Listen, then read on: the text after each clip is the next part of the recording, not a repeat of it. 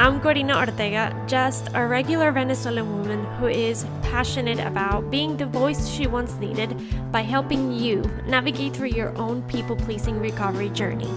I walk with you through the lessons I've learned throughout my own process and give you the tools that will help you make decisions that start prioritizing your own needs.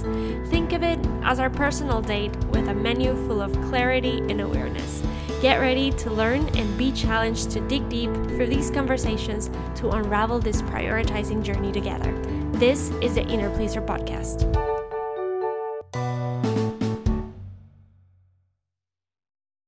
Hello, friends. Welcome back to another episode of the Inner Pleaser Podcast. Thank you for being here once again. And for those that are tuning in for the first time, welcome to the family. Today, we're going to be speaking about all things self-compassion.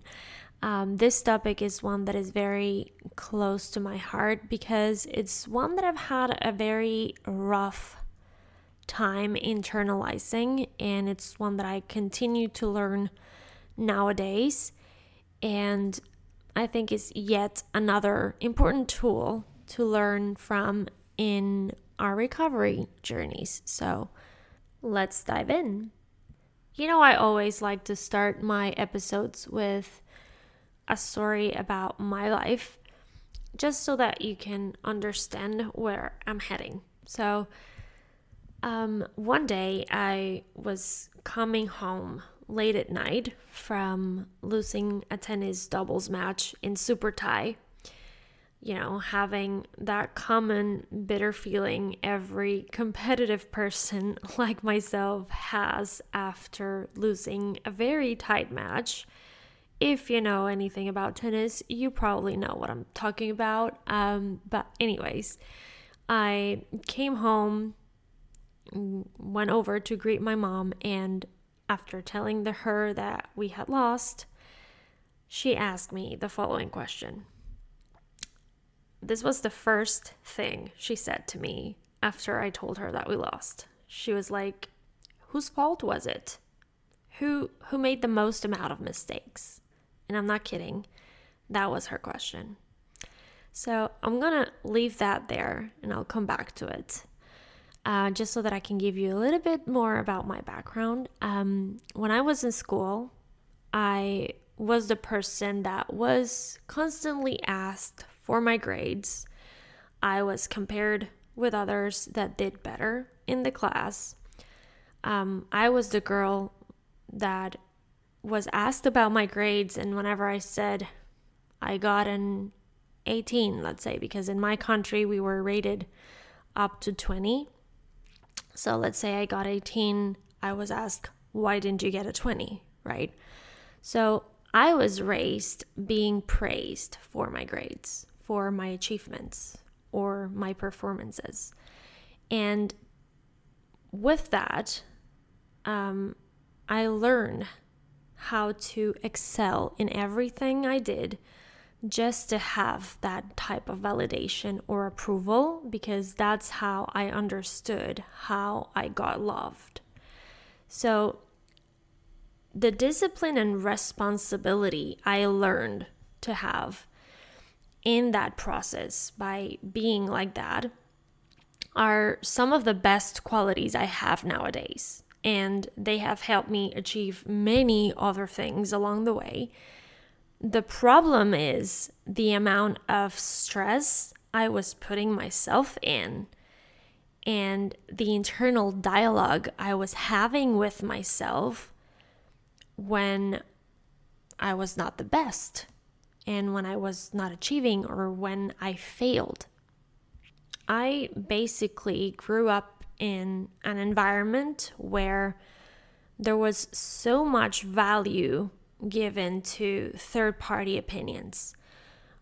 My image, my behavior, or personality, I think, was always shaped by what others might think. And whenever I didn't meet those expectations, I honestly punished myself really bad. It is said that most people pleaser journeys start by that need of pleasing their parents, and I honestly think that mine was not the exception.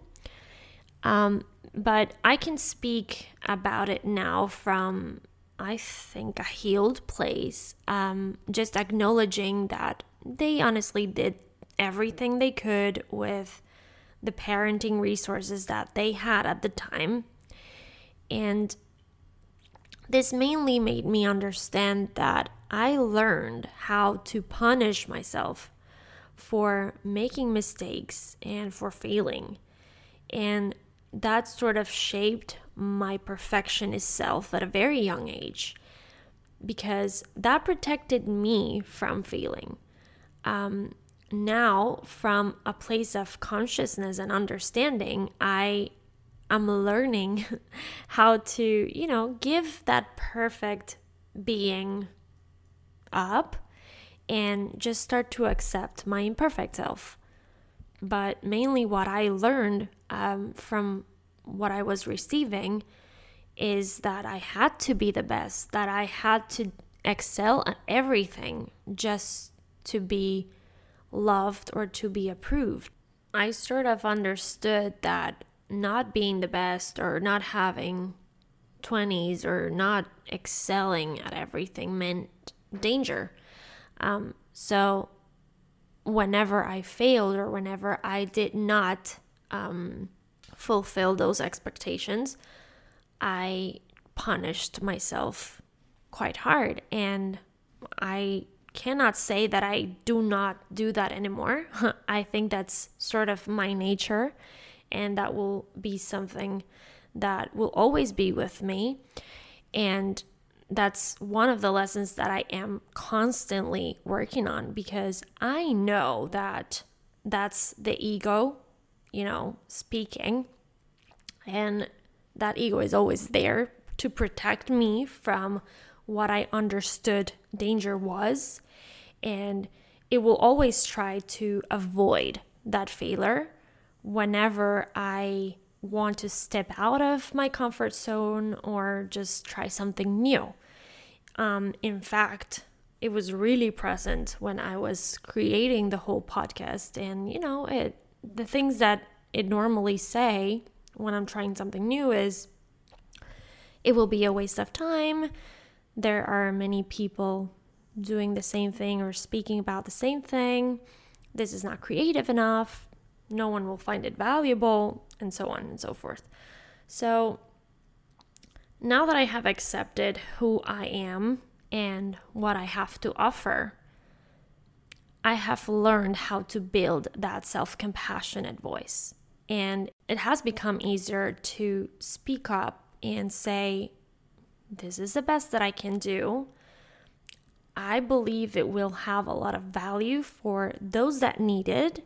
And it's all based on my own experiences and what I have to give in my own message. Therefore, it is authentic, it is okay, it is good.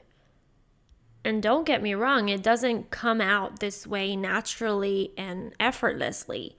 It's all part of a process in order to get to that point. But I think one thing that has helped me to connect more with that self-compassion is how I started to value myself and identify when this egoic self or this egoic voice wants to dominate. And one thing I took from Dr. Nicole Lepera's book was to give it a name. And I even named it El Mostrico in Spanish. It would be Little Monster. That could be a fair translation for it. But naming it basically allows me to separate from those thoughts and acknowledge that they have a protective purpose, and that they are making space for my self-compassion to come and dominate in those spaces and in those moments. But in my case, it's not easy at all, because that punishment voice is always there. It will always be, but I think it's a matter of, again, practice and doing the work just to be able to understand when it is dominating, and just to, lower the volume of that one and finding the self-compassionate voice to take over. So it's funny because a few days ago, the moment I'm recording this episode, I had a paddle competition, and I was speaking to my mom, and I was telling her that I had the competition, and the first thing she said was, "You have to win. You have to win because I always won, so you have to win." She was a tennis player back in her day, so she was a really good one. So that's where she's coming from, right? So obviously now that I've done the work, or that I continue doing it, I don't let that pressure be on my shoulders, and I've had to learn how to remind myself that it's okay to fail. It's okay if you don't win. Not easy, again, but it's easier than it was before, without a doubt. I understood that this was the narrative. So if I wanted something to change, I needed to be the one changing. So I've had to learn how to be okay with my own self-approval and my own self-validation.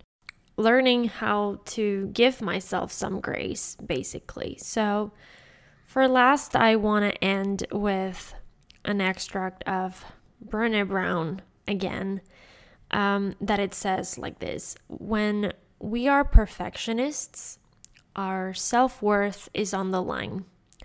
There is no way to obtain perfection.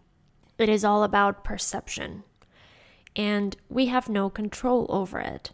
No matter how hard we try, when we become more loving with ourselves, letting go of shame, of what others might think, we start to embrace who we are with our own virtues and our imperfections. So I think that probably sums it all up. Maybe you want to go back and listen to that again so that you can let it sink in. Self-compassion, it's such a wide topic, and most probably it's gonna come back, or we're going to continue to talk about it through this podcast. But my hope for you today is that you can become empowered by the consciousness that we are building together, and that you start learning how to be your best ally when the thoughts become challenging. If you have any suggestions about any topics that you would like to dig deeper in, or that you would like my insights on, go to the link in the description of this episode and you can leave all your suggestions there. I'll be glad to read you and see what we can create together. Thank you so much for tuning in. Have a wonderful day, and I'll see you on the next one.